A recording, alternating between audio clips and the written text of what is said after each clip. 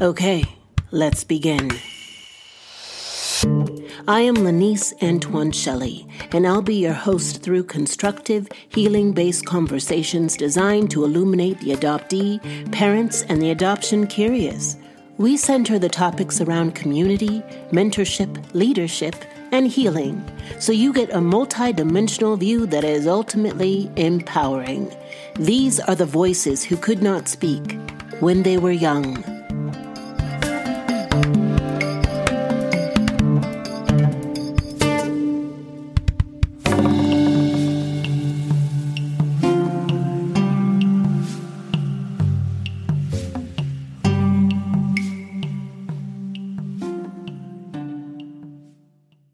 Okay, before we get into it, I wanted to share with you some new offerings.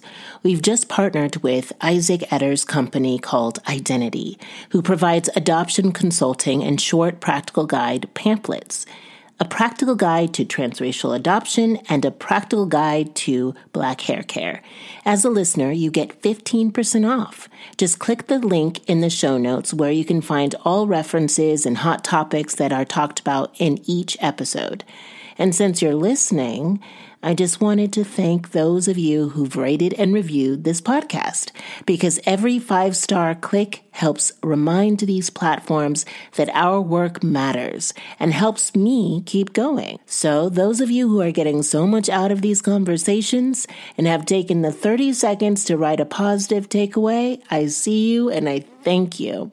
Those who haven't yet, now is the time, my love. Let's talk about it on Instagram after you go ahead and click 5 stars and write a review. Hey fam, how are you? How is your heart?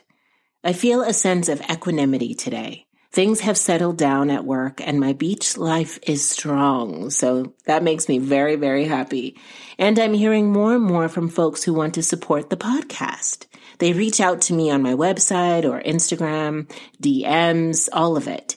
And I always tell them that writing an iTunes review is the best support of all, because it shows the great podcast world that this is indeed a must-listen podcast.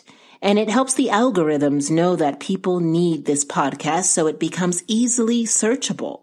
Along with writing an iTunes review, a 5-star review, hopefully, you can also share an episode that resonates with a friend or family member and have them review it as well. But that is seriously it, my friends. The gift of an iTunes review makes all the difference and the best way to show your love for this work. So thank you in advance. All right. As promised, Dr. Charmaine Borda and Dr. Juliana Olsen-Deans are here to unpack the grieving process of the death of a biological family member. I lost my grandmother, and my aunt, Juliana, Dr. Juliana Deans, lost her mother about a month ago. I'm sure you're all aware of the 5 steps of grieving: denial, anger, bargaining, depression, acceptance. There's no order to these, really, as healing is nonlinear.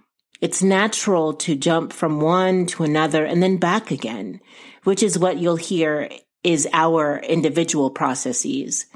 I have to tell you that this past year of getting to know these emotionally genius powerhouses has been a pivotal part of my expansion. They both graced my podcast in the last season in episodes 7 and 21. I'm deeply grateful that they have returned yet again to impart wisdom and sistership. We asked Dr. Charmaine Borda to interview us because she's a close friend of Juliana's, and I have loved getting to know her this past year. Both of these women are adoptees who work as clinical psychologists in the world. They have a beautifully 3-dimensional, multi-dimensional view of the trauma, truth, and the healing that encases adoption. This is an interview led by Dr. Charmaine Borda, and my biological aunt, Dr. Juliana Deans, is here to share this processing experience with me. Let's take a listen. Borda, you can ask me anything. Oh, An open book. I feel a bit nervous. I'm like, whew, this is a lot. Yeah. No, a lot of responsibility, Deans and Lanice. Thanks. guys. We give it to a person who we knew who could handle it, you know? I don't know. We'll see. We'll see how we get through it. I'm like channeling Lanice's voice on this, trying to, I'm like, I don't know. I'm not sure. You are hilarious. Stop it. As soon as Juliana came to me with the idea, I was like, of course. Yeah, sure. Oh my God. It made a lot of sense, right? If anyone could pull it off, it'd be you. So, well, thank you for that. That, you guys, this is a very sacred conversation. Yeah. Sacred. So, well, good afternoon. Good afternoon. Good afternoon. Lenice and I have been going back and forth. Well, we had gone back and forth about the time zones, and I'm so bad at that. I'm like, okay, Lenice's time is 2, and my time is 3, and I go back. But and Juliana's time is what? It's 1. Oh, it's 2 hours. It's 1. Yeah. Is it 1 hour? No, it's 2 hours from you, Charmaine, and then it's okay. Denise. Yeah, so we're coordinating in 3 different time zones. Yes, and we did it. And we did it. We did it. Wonderful. Yeah. So I was talking about my headspace, but where's your headspace, heart space today in this? Because as I was thinking about our conversation, I looked at the date and I realized that this day is almost exactly to the day when you found out that your mom had passed. So it's interesting that you asked me that. Month. Mm-hmm. Because next week is my birthday, and yeah, I celebrate June and Gemini season. So in the entirety, yeah. Yes. Yeah. So I'm excited about that. But earlier today, I was just really thinking about how I miss my mom. And this is the first thing that came to my mind when you asked me the question, where's my headspace? First thing that came to my mind is I feel disjointed because that's how I'm morning. So the reason why is my mom and I had such a unique connection, we had that soul connection, and almost like a soulmate, soul ties. I don't know what the correct term is, but we had a soul connection. And when I found out, I've been feeling a little bit disconnected, a little bit lost because I only feel that connection with maybe one other person who's currently, and that's like a work in progress type of thing.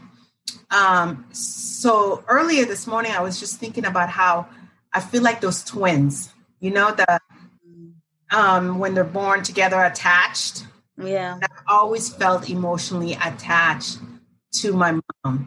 So it's that cancer that they cut out. And I just feel like a piece of me is cut out. And even when I pray, I mean, it's very unique because my prayers feel deeper. And I feel like maybe that's some sort of a blessing I got from her because that was her strength. I was thinking that because when you and I talked, one of the things you said to me was, my mom used to always pray. I knew that wherever I was, she was praying for me. Mm-hmm. And that's something that we share in common. I don't know if you know this, that my bio mom, also when I came here, that was our thing. That was our language. When other people would listen, they wouldn't understand like the scriptures that she would say, hear my voice, or she thought I was feeling a little anxious or scared, she would say, read scripture this or scripture that. And when you and I spoke, when your mom had passed, your bio mom passed, I thought, wow, you are you show up so beautifully for me and for other people through prayer and just the spirit. You're guided so deeply and discerning when people are in trouble or need you or need us, a word. And when you said that, I thought automatically that her spirit and her essence is still with you in your heart. And it's sort of like passing the mantle of that. Yeah, and I don't feel it. Like I don't honestly, I feel more disconnected, like disjointed. But again, when I pray, I'm like, whoa, my prayers seem more rich than they used to. Absolutely. Even this week. When I prayed with you. Immediately, Lanice, she called me out of not out of the blue. Dean's usually calls me, and it seems like out of the blue, but I had been preparing for a conversation with my own daughter. And I was telling her how I was feeling. And she said, whatever agenda she called for, whatever thing she was thinking about, she said, well, then we need to pray. And she went in right into this prayer. And I immediately started to feel release and repair. And I don't know where that gifting comes from. And it's interesting to me that you don't see it. You don't feel it. Yeah, I think it's just because probably part of me just still wishes that she was alive, like that whole I can call you when I want you type of thing. And since she's not, we just had that connection. That's the best way I can explain it. I just feel like my mojo is not the same. I'm still happy. I'm still joyful. Yeah. I used to be able to be almost in anywhere. And you know how people would say, find your center? Yeah. Always part of my center.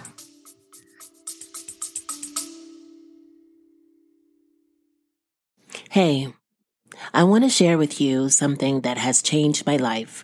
It's more like someone, my therapist. Why is she so important? Well, because I want to win in this life. I want to break through the carousel of stories I've compiled that hold me back, that keep me from expanding into my full potentiality. Stories of unworthiness, not enoughness, and even stories of questioning why I am here. I also want to stop dumping my unsorted feelings on the people around me and reacting with the same behavioral patterns that keep me stuck. Conversations with my therapist have made me more confident, clearer in my intention, and more centered in my spirit. That is why I am elated that we are sponsored by BetterHelp, where you can, from wherever you happen to be right now, match with a therapist tailored to your exact needs. With BetterHelp, you can tap into a network of over 30,000 licensed and experienced therapists who can help you with a wide range of issues. Someone who you can text at any time and schedule online for either a chat, Zoom, or phone call. And if it turns out that your therapist isn't the right fit, you can switch to a new therapist at no additional cost. Visit the link in the show notes, betterhelp.com, when they were young, to get 10% off the first month. You need to click the link in the show notes in order to get the 10% discount. I want to see you win, beloved. Let's do it together. Visit the link, betterhelp.com, when they were young.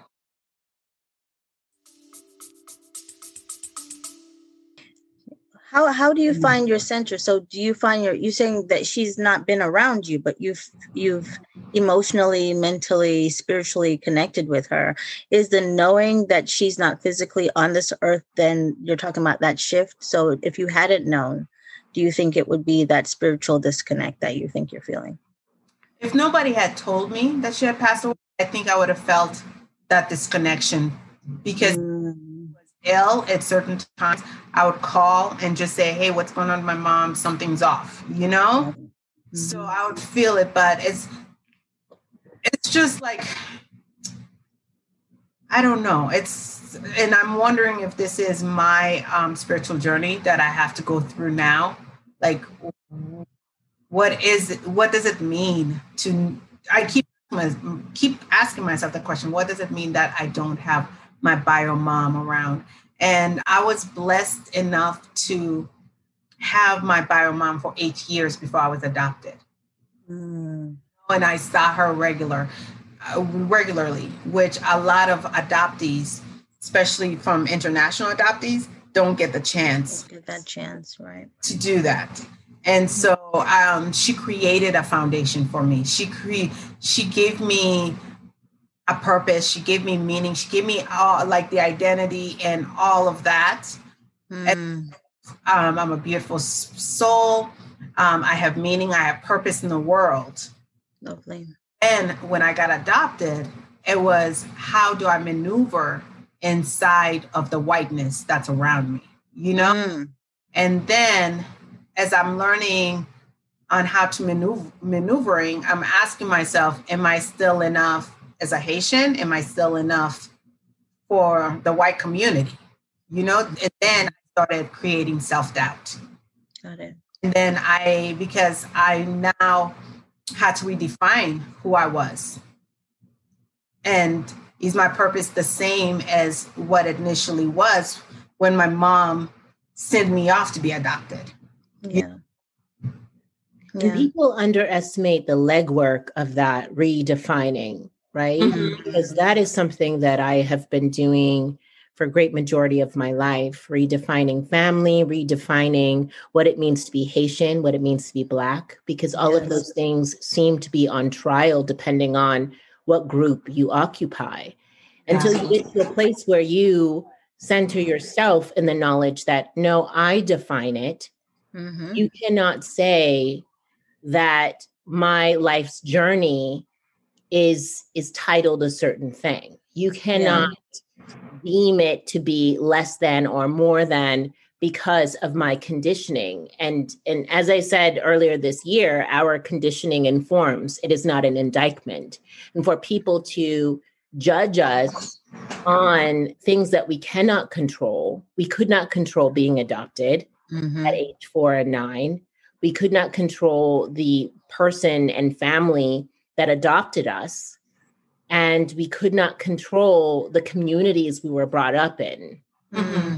And so, I mean, it makes sense that you seem to be still in this chamber of denial or shock, right? Mm-hmm. Which happens in grief when you're grieving something. And I am still in shock myself at times. And then sometimes I move into the chamber of just understanding and just acceptance of it.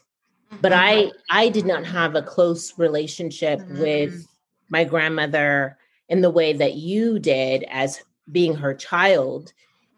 But the way that it impacted me was because she was the only person that I remembered from the orphanage from the time I was 4, and was the only person when I returned to Haiti at age 13 and 26 who did not ask anything of me but to hold my hand.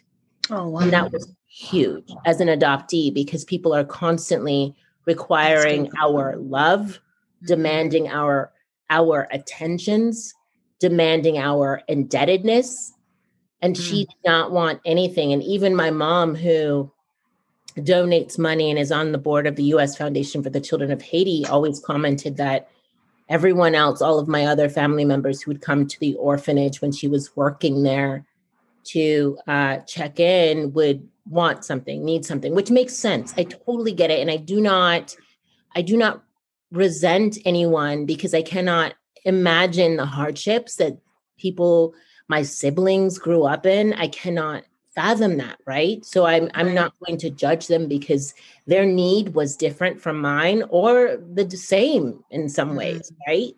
Because I experienced hardships that they can't fathom either, right? And so it's an interesting thing, processing it as an adoptee and giving yourself space to process it, because of this looming sense of guilt that we might have, that our grief will affect our adoptive family.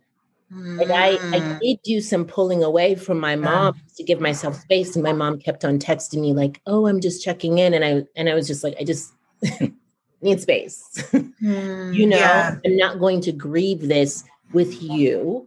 And that needs to be okay. Oof. Well, I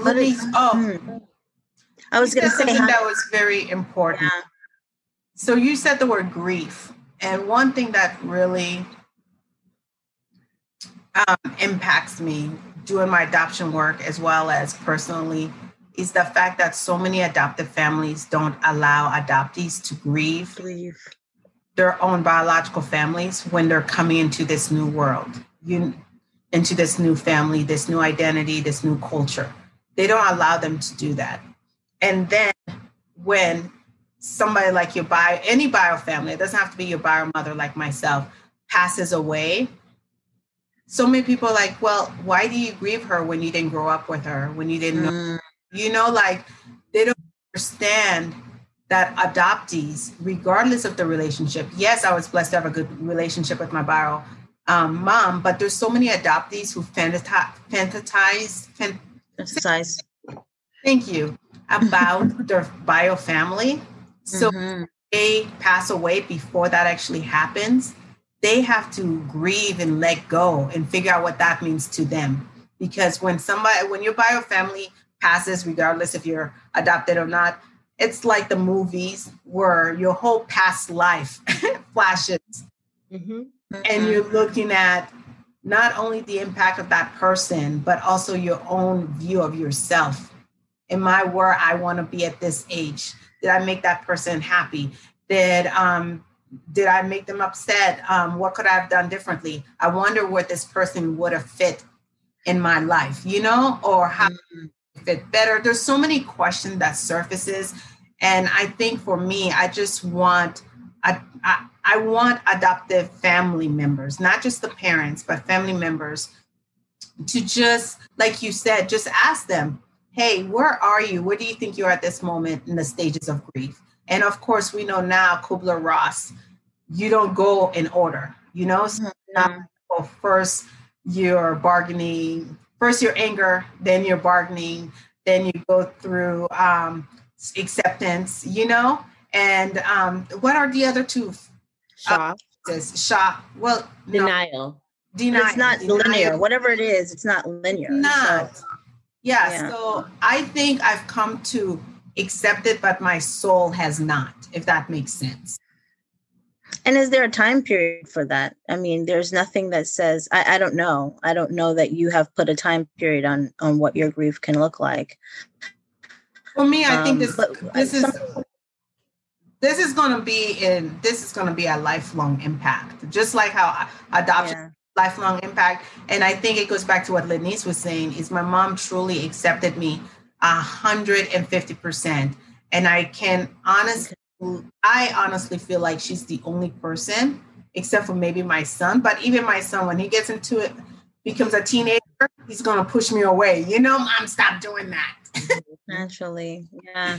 But I think she's the only person I truly believe who accepted me 150%, just the way I was. And it was just enough for her. And she didn't want anything in return except for my presence. I'm so curious about that, because as I was thinking about your mom, first of all, I just want to say, what is your mom's name? So her name is your mom's name? It's Angelia. So it's like angel with Angelia. And it means messenger of God. Angelia, so often when we give birth and we have babies, it's outside of our control. Our identities become the mother of. I wanted to make sure that we identified her by name. And also I was curious, as I was thinking about it, how do you think she got to be the way she was, right? You said this is very different, in the way she was. She didn't ask for anything. She didn't pull anything from you. She gave to you. How did she learn that? Where do you think she got that from? Well, Lenice, thank you. Well, I identify two different kinds of poverty.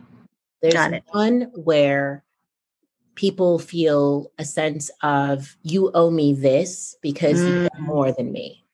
Yeah. And so there's a guilting that happens, right? And I get that from my siblings a little bit and from other relatives. And then there's a second kind where there's a deep sense of pride in who they are and they want to earn it.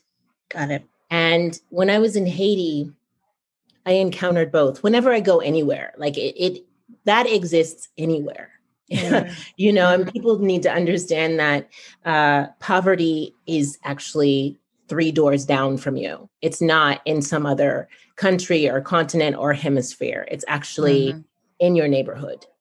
And this mentality is everywhere.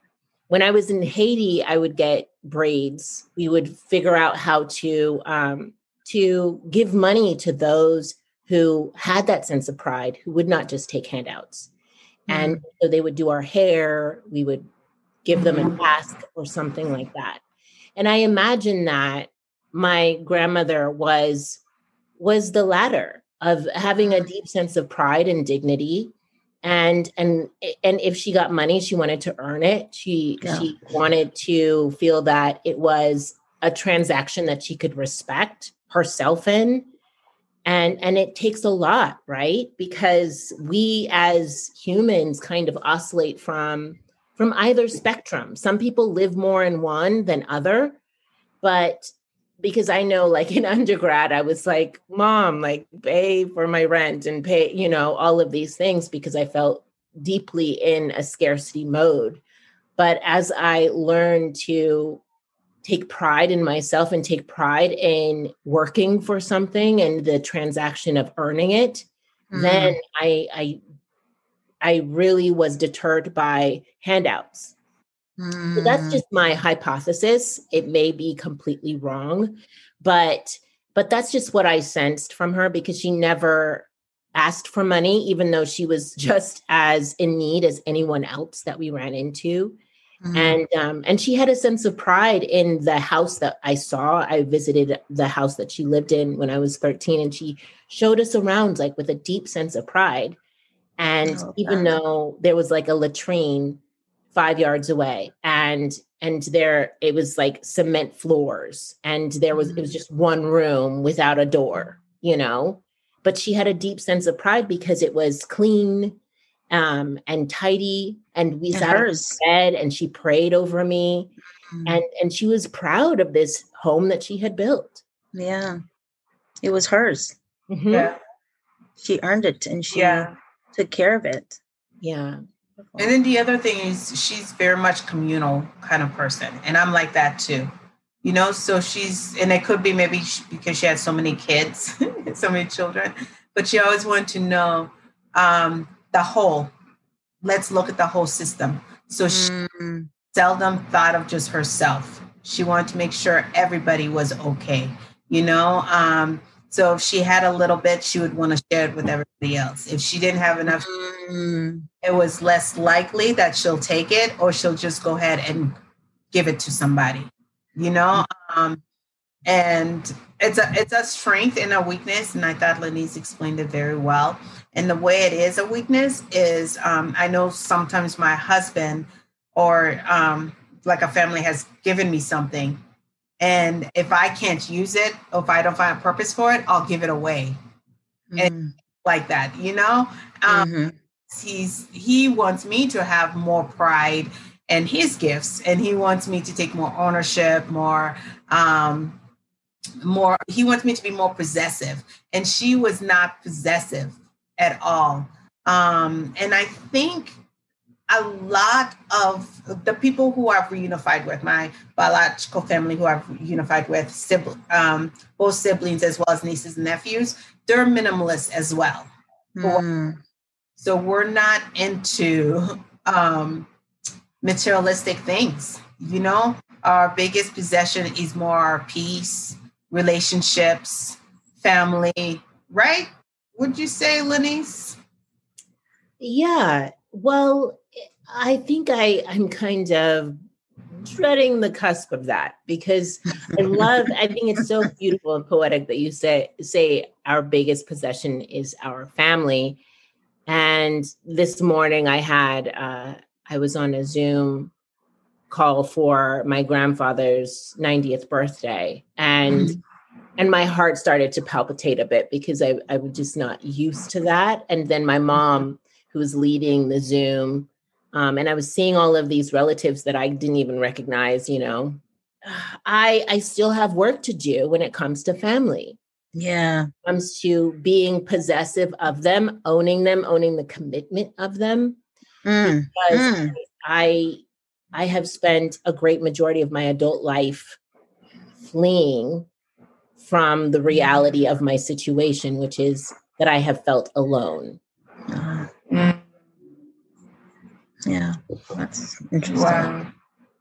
Wow. Well, I want to ask too, what made you decide to want to have this conversation on this platform, and what is your intention? What do you want the folks listening to really take away from this conversation, and what do you think it has to lend you in this space of your own healing? Well, for me, I feel like Lanice has created this space in which adoptees feel very comfortable in sharing stories and showing and giving voice to their meanings.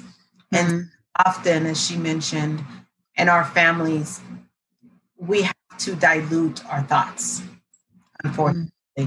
And it's to please those around us, you know? Most the people who are the closest to me know I'm very much free-spirited. I'm definitely one of those where I would mind streaking somewhere just for fun if it was. But I can see that. But unfortunately, the way how most people see me is I have my turtleneck on. You know, I'm covered up to my knees because also I was taught to be like that, you know? So I keep on finding myself living inside of other people's worlds. Oh my gosh. You remember there was one birthday. I don't know, Lanice, if you know this. There was one birthday that Dean's had a birthday, and I was so proud of her. She had been on this fitness journey, and she's just, you know, killing it in beast mode on her journey. And I put up a picture of her just like in her sports bra, and her, you know, she's pumping her muscles, and she looks so fit and strong and confident.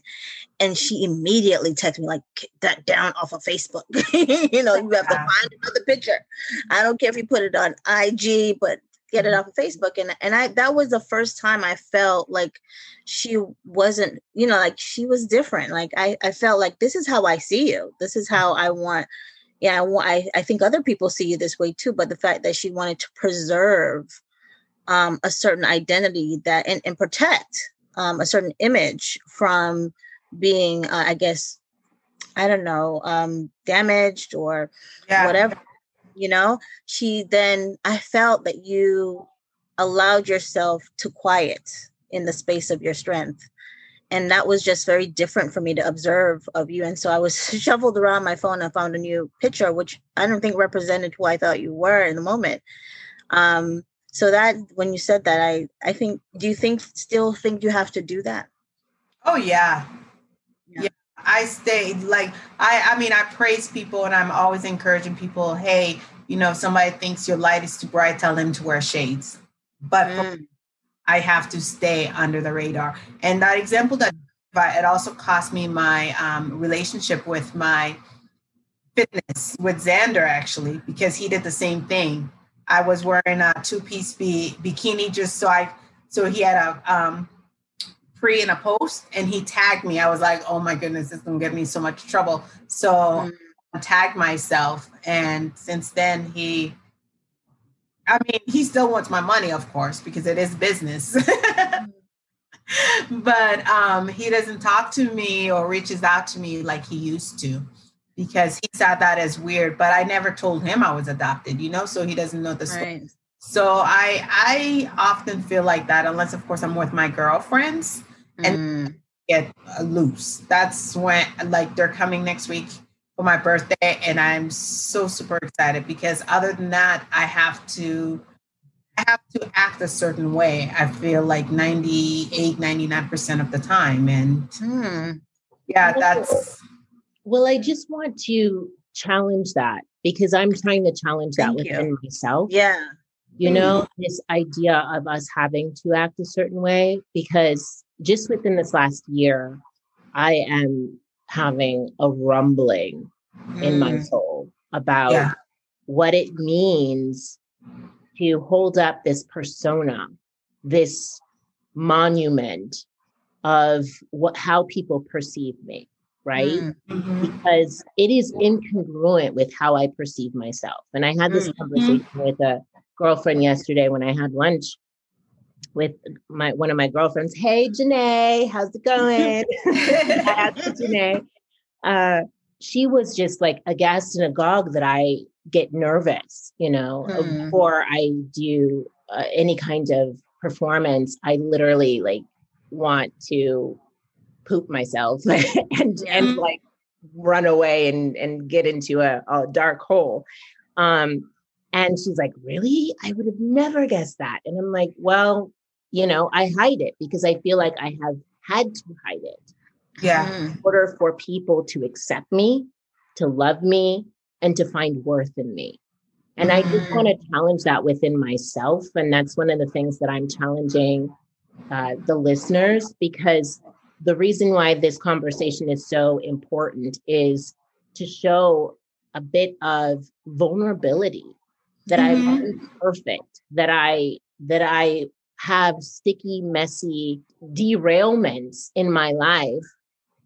It's so healthy for me to be put in situations like this that I can't necessarily control, but I have to show up to. And this is living. And I'm really trying to dismantle the idea in my life with the people around me, especially with my adoptive family, the person that they think that I am, so that I can become the person that I need to be. And it is so hard for adoptees. A lot of adoptees have this kind of perfectionist mentality of having to be a certain way. And I totally get it, Juliana, because I would have taken those pictures down because I have body dysmorphia, and I think that my body is completely different from what it is. I told you, I think a few weeks ago, that I ordered 3 things online and all of them were too big. I was like, what size am I? Yeah. I have no idea what size I am, because in my head, and it's a miracle that I didn't plummet into any kind of eating disorder, being a dancer, but because my body dysmorphia is so strong. It's like, I have no idea who I am and what I look like, because I was raised in a white community and taught that I was not as pretty as the blonde girl next to me, because I was taught that my body was not the correct body because it may have had some extra shape. And so I'm working through that within myself. And I'm just wondering, Juliana, what it is that you want to keep from the other sector of your life when you take down the bikini shots and the fitness shots. Is it more about the adoption aspect of it, or is it more about your perception of your body? It's definitely more of the adoption, because like what the picture Borda is talking about, well, I know a couple of them because I was killing it. I'm not gonna lie to you. Killing it. That's what I mean. Yeah, and I look good in all of that, but sure did. Of pleasing my adopted families, because the whole modesty. I was, and this is actually an improvement, is because now I'm talking about it and I'm able to say the reasons why I do the things that I do. Before, I didn't even have that voice. And this is why I keep on saying why I like your podcast, is because you're teaching us to have a voice. You're encouraging us to identify things within ourselves. Increasing the volume on the voice. Yeah, definitely. So the more I listen to the podcast and I hear everybody's voices, it gives me almost like a shot of courage, of course, a shot of confidence, a shot of like self-esteem, because honestly, even though I don't know some of the other people who are speaking, I can find a connection. I hear their stories. I feel their stories. There is a common thread. Yes. Yeah. That. Yeah. And always. So then when I want to live, I want to live out there, not only for me, but also the people who don't have a voice. And that's also why I went to the field, is to be a voice for the voiceless, and for those who are orphans, because I do have adoptive siblings with special needs. So I want to speak for them, but yet I didn't know how to speak for myself. Now I can say most of the things that I do. It's, again, I'm trying to live inside of this bubble that's from my adoptive parents' side. And I know I can't be as free as I want to be. And I've come to accept that as well, because at least I can speak about it and I can share about it. And I know even like recently, it was myself and I had my adoptive cousins there, my parents, and I wore something tight, and like you said, I had extra curves, and they brought up the fact like it's a little bit tight, and I was like, yeah, and I said, next time you can come and help me decide. So I even like put it back on them, or sometimes I'll be like, oh, you don't like all of this, so I joke with them as far as like this is good. And I've come to terms with who I am, what my body looks like, and they have to deal with it, but a lot of it is modesty. So I generally don't. There's rules, just like when you go into Princess Markle. There's rules as far as what you can wear and you cannot wear. Like no bra straps can be shown. I can do a little bit off the shoulders right here, but even now, like if we were to take a picture, my mom would be like, "Are you naked?" Right? How dare you?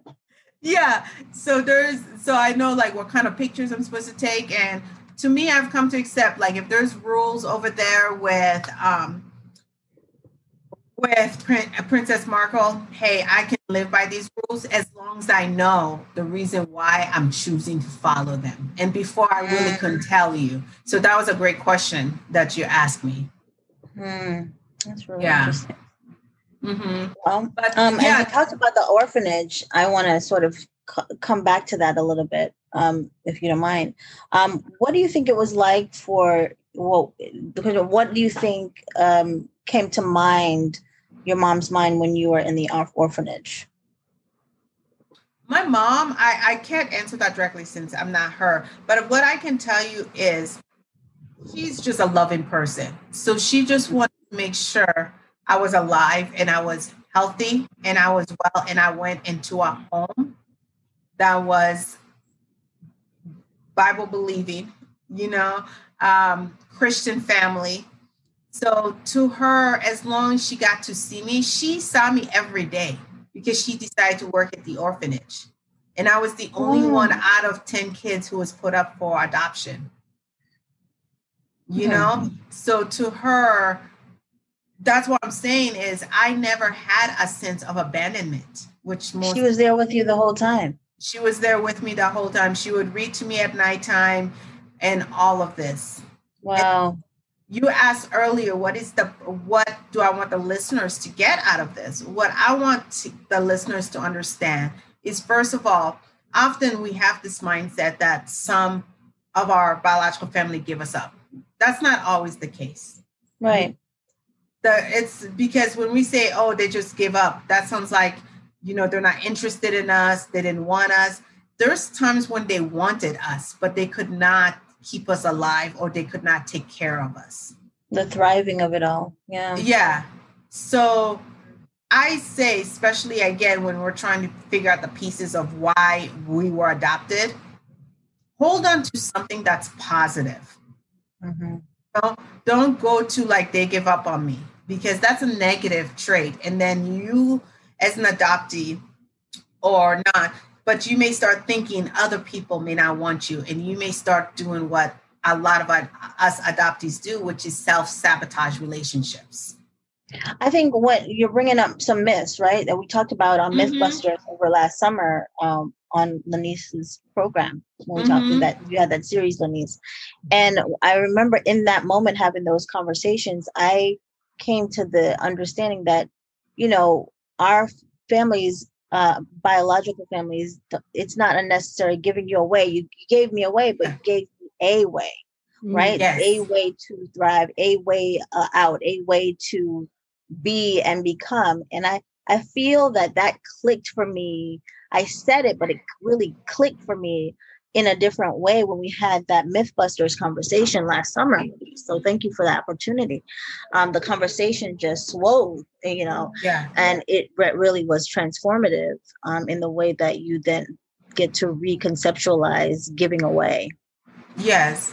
And then the other thing I also want adoptees to get out of this is there's so many people I know who, as of adoption loyalty, who don't want to search for their biological family until their family have passed, and that sometimes it's too late. So I just want you to network or find a group of people where you can find your courage, you can find your strength, and look if that's what you want to do, because the research shows over 80% of adoptees search. So start looking before it's too late. And as Lenise says, I'm encouraging you to have the voice to ask for help in the search. But when did you decide to search? And did you know the challenges emotionally, physically, mentally that would come with that? Well, you didn't know, but what was that like? Did you know? Okay. So I knew all the challenges. I knew the plus. I knew all of that because, first of all, I work in the field. I'm a certified counselor. And then I read Rhoda's book. And the book is In Their Voices. And chapter about reunification. So it talks about the good, the bad, the ugly of reunification. So I read that. And I used to daydream that, hey, I'm going to go to Haiti. My mom is going to be much better, because I already knew my father had passed before I left Haiti. I dreamt that there was going to be all this table of food and all of this. And then after I read Rhoda's book, I was like, wait, there's a chance that she may have nothing, Right. And then in the book also said, there's sometimes when you reunify and the family wants nothing to do with you. And then I had you and I had Terry to say, okay, well, let's talk about all these scenarios. So I did do a lot of role play, let's say, yes, she wants you, but she's really ill, and you're going to her, or you may have to send all this money. What are you going to do in this situation? And there was sometimes when he brought up things and I was like, no, that doesn't apply to me. I can feel it. And like, nobody knew what I meant by that. The way it went is, once I moved to Florida and I ran across all these Haitians, because there's a little town called Little Haiti down in Miami. There are people where I told my mom's name. They're like, oh yeah, we know her. We can help you, but it's going to cost you like $75 one way, so they want to charge me. And I was like, nah, this doesn't feel right. So I never paid anybody to help me find my mom. Even though I had a good 3 or 4 people who wanted to help me, but they wanted payment. Because I said, no, that's not the way we're going to do it. And then I heard the lady who ran the orphanage, her name was Gladys, lived in Fort Lauderdale. So then I had Facebook, and then I reached out to her on Facebook, and then come to find out her mom lived in Fort Lauderdale, and she was back and forth between Fort Lauderdale and Haiti and all these other places so she could keep the orphanage going. So I went and met Gladys's mom. She told me about how my mom was the last time she was in Haiti. And she's like, yeah, I'll get the phone number for you. I got the phone number for her. And I'm telling you, when we spoke in the phone, I had like tears all over my face, because she greeted me like she had just won the lottery. And she was loud. She was boisterous. She just like, we had an interpreter, and I back in the days, they weren't giving free access to Haiti by telephone. So you had to get the phone cards, and we would have like 5 minutes, 10 minutes, but really like 45 seconds. Remember, even when you Jamaica. Yeah. Oh yeah. So that's how the phone cards That's where the codes come from. The script. Yeah. Like Fast and in a Hurry. Absolutely. Yeah. Yeah. So we were talking a little bit, but her joy in finding me, me like an excess amount of energy for like the rest of the week, the rest of the month, because find somebody who wants you, who's been yearning for you. She's like, I've been praying for this day to come. Like she wanted it more than I wanted it. It's just, isn't it amazing when you want something so bad, but then somebody else wants it even you more. Yes. It just makes and to imagine, isn't that unfathomable, right? To think that, even with the discourse that we go through, that someone could want us more than we even could have imagined. And somebody wants us more than we want ourselves. And more than we want ourselves. And that sense of belonging, that sense of, you belong, you are enough, you are wanted, you are yearned for. I think that's so beautiful and so rich and not unpacked enough. Yeah. Most definitely. And I know that it's rare that I feel that from people. And maybe it's because I have desensitized myself to that sensory of being able to detect it, Yeah. But for me, it's tricky because I do think that my adoption was never a mystery. So we had always planned to go back to Haiti to reunify at age 13. And so I wasn't equipped. I had no idea how it was going to go down. And like many adoptees, I fantasized about it. And I thought that I would have that just like jubilant experience that Juliana described. And I didn't have that because my side of the family is a bit more stoic. They're just, my mom, I don't know if I've ever seen her smile with her teeth, and she's just very hard.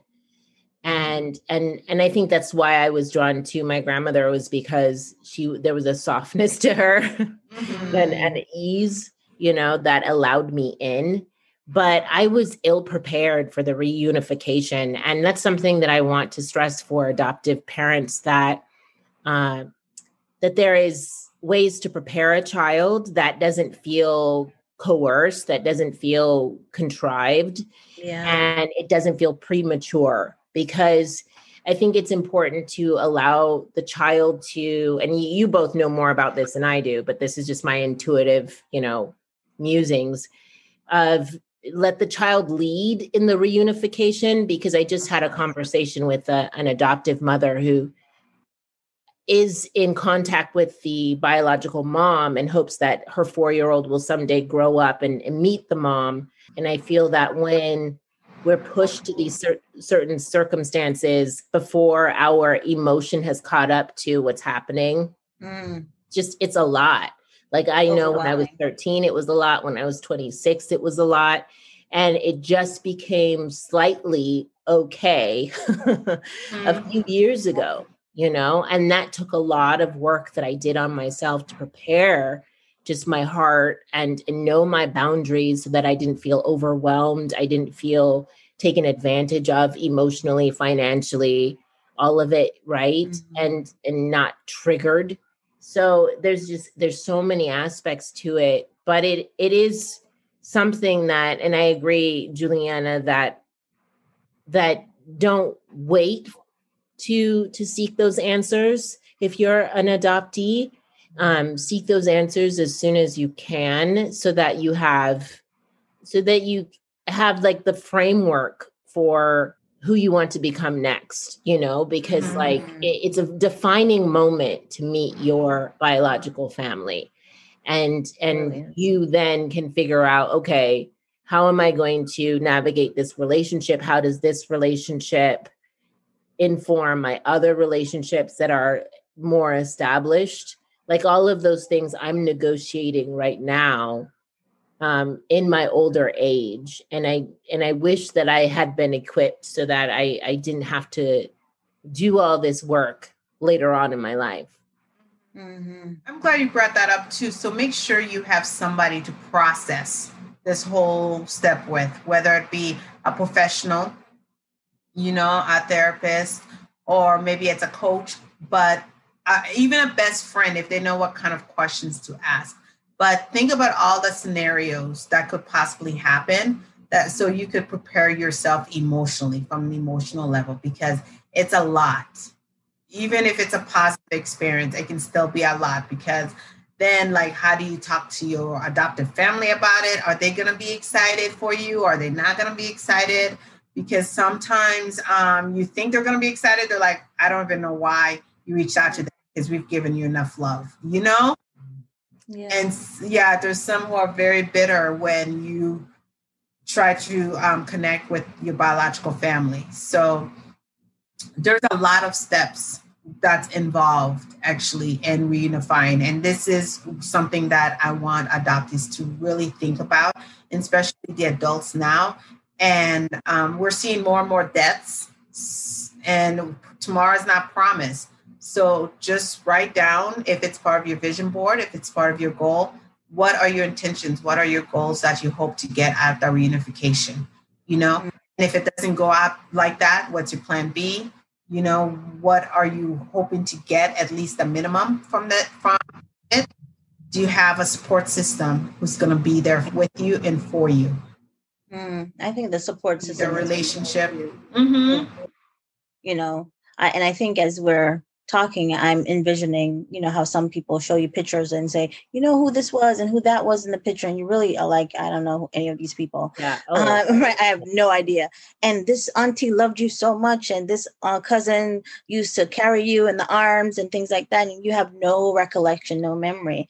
And you have to have, I think it would be useful to have people in your life that can usher you through that journey and those narratives that you trust, that can help you prepare yourself a little bit better, like you said, Lenise, through the process of reunification and reconnecting and remembering yourself in a way that only the vision of your mom remembers you, or the vision of your cousin, or, remembers you. So I think that's super important with that, that the partnership of people who can witness with you on your journey of reconnection. And pace. I just want to also say, pace yourself too, and that whole process. Because absolutely, for Lenise and I, we started out strong and then it halted, and then we restarted again. So whatever it takes, it doesn't have to be a sprint. It doesn't have to be a marathon. It's not linear, right? It's not like we said earlier. It is the way it is for you, and what you can expect. I think that part of like getting it, being overwhelmed, knowing your body, knowing your boundaries, and learning them as you go, and voicing them in the ways that you feel the most comfortable and freeing to do is important. Yeah. As we're thinking about sort of wrapping up, how do you want to remember your mom, and how do you think she would want to be remembered? And when I ask the question, how do you want to remember your mom? And I want to say, how do you think Angelia would like to be remembered? So naming her in the way I think she would want to be remembered too. Oh, I can definitely tell you how she would want to be remembered. And how I want to remember her, that may take me a second. So how she would want us to remember her is honestly by the fruit of the Spirit. She wants us, so there's a verse in the Bible, that's from Galatians 5:22-23.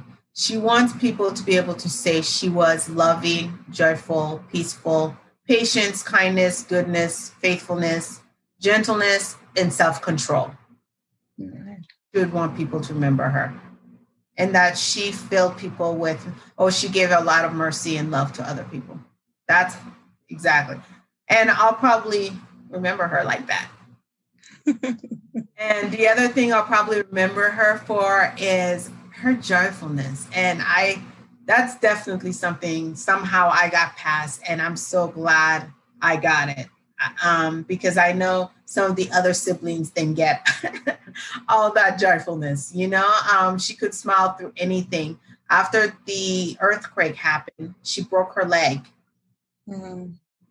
And when I saw her a year after that incident, actually it wasn't a year, it was about 6 months afterwards, she could barely walk, but she was giggling and laughing like she had no pain. But everybody else was telling me, she's in a lot of pain. She's in a lot of pain. But she really didn't state that. She would only say it in a whisper. And this is one thing I definitely am working on, is she didn't complain too much.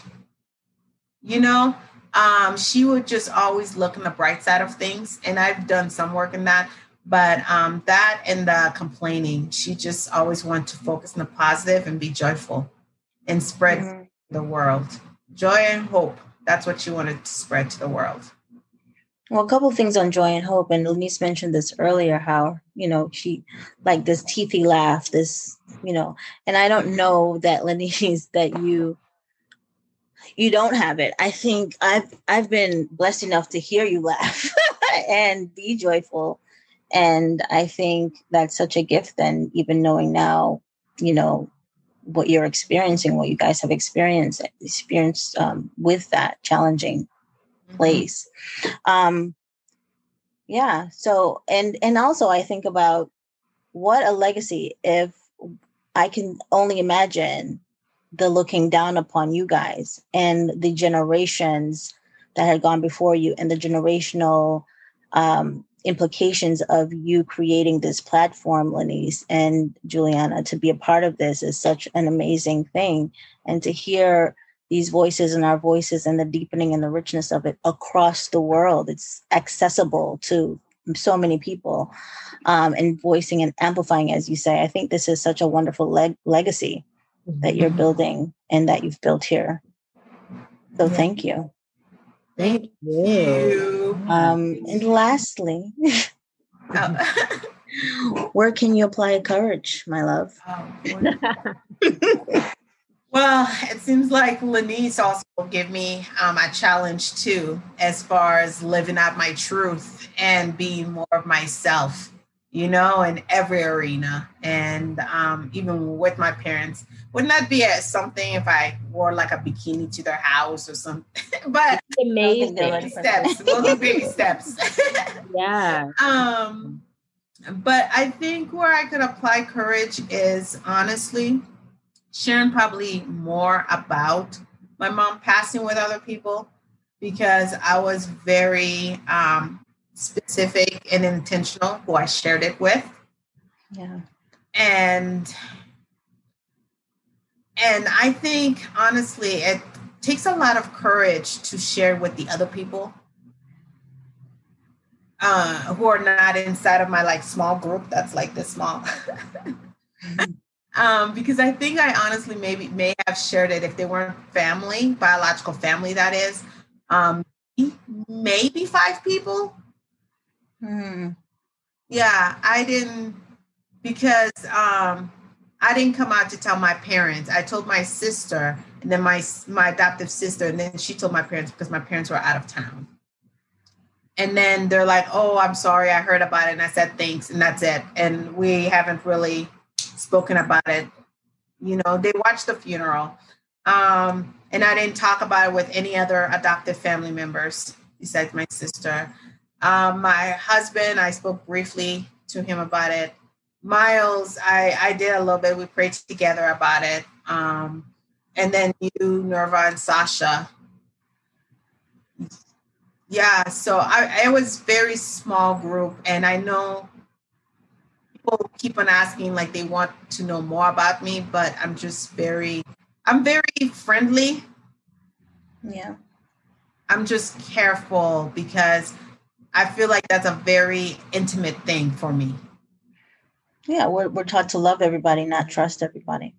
It's not even about trust, because I trust a lot of people, but it's intimacy. I feel like mom's thing. Well, to me, that's trust, right? To me, that like I can't be intimate with you unless I trust you. I feel the same way. And I think that the quote from Marianne Williamson keeps on coming into my head. And she talks about how if you want peace, you have to be peace. If you want love, you have to be love. Be love. And that's so hard for me, right? Yeah. Because I do want love and I do want peace, and I see my behavior in certain situations, and I'm like, okay, do you really want love and peace? You're going to do that or say that, And so I have to like check myself on that level. And where I can apply courage is in those moments of pure vulnerability with Zoom situations with my adoptive family.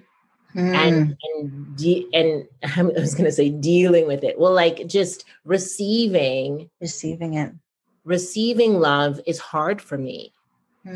It just is. And I'm very private. And for me to like put things out, for some reason, I feel safe with the listeners and you both. So, I feel fine and safety, spiritual safety, emotional safety is huge for me. Yes. And I do have to trust people before I can be intimate with them and find that level of understanding where I tell you things that could essentially shift our relationship. Yeah. And so for me, the courage resides in the vulnerability, the continued just efforts to show who I really am in all of the imperfections and to show these moments where there is sorrow, where there is uncertainty. I don't have it all figured out, Yeah. and to show people that I am the same as you and we're working through it together. And there is no destination to this healing, to the grieving. There is no destination because, as you said, Borda, it's nonlinear. Some days it feels like a brick to the chest, and other days you feel empowered by it, inspired. Mm-hmm. You're like, oh, because the final image that I have of my grandmother is her praying over me. And I love the fact that I feel that I inherited that because I sermonize like she did. And apparently that's like in the family. So it's nature working its way through. Love that. Through the geographic obstacles and making sure that I have inherited a quality of my grandmother. I love that. And you're able to receive it. Yeah. Big. Yeah. I think she's growing more than she realizes, though. Who? You. Oh, me? Yeah. She's like, who? Where's that lady? Where? Nobody's in the house. Me. I'm my cat. It's you. Yeah. Yeah. Well, I definitely feel it. I feel a shifting, an internal shifting, and a rising to be the person that I need to be in this moment. The leveling up is fast and it's frightening, right? And we all experience it in a variety of ways. But in order for me to ask courage of these listeners, I have to put my own self to the flame. You're invited. Yeah. Yeah. I like that. I like that. Thank you, ladies. Thank you, Charmaine. I appreciate that. Yeah, this was great.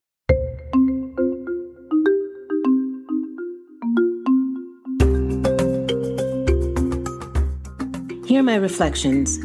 Do you have a support system who will be there with you and for you? This conversation is what true holding space and sistership looks like. Nothing is fixed. There is no fixing. However, we will always be called to investigate and strive to increase the volume on our own voices. A wholehearted thank you to Juliana and Charmaine for their vulnerability and willingness to unpack this pivotal moment. I will continue to walk through this grief, but the sorrow is mitigated by the knowledge that I am not alone. So thank you for that. Another beautiful episode. Thank you so much for listening, and thank you to my guest today. If you liked this episode, the best way to support me and this work is to write an iTunes review, a 5-star review. This helps us reach the top of searches and helps more people to find us. And if you personally want to connect, please reach out on Instagram or Facebook. And I have some great resource material on my website at LaniceAntoineShelley.com. So go on over there too. Until next we meet, go gently and have courage, my love.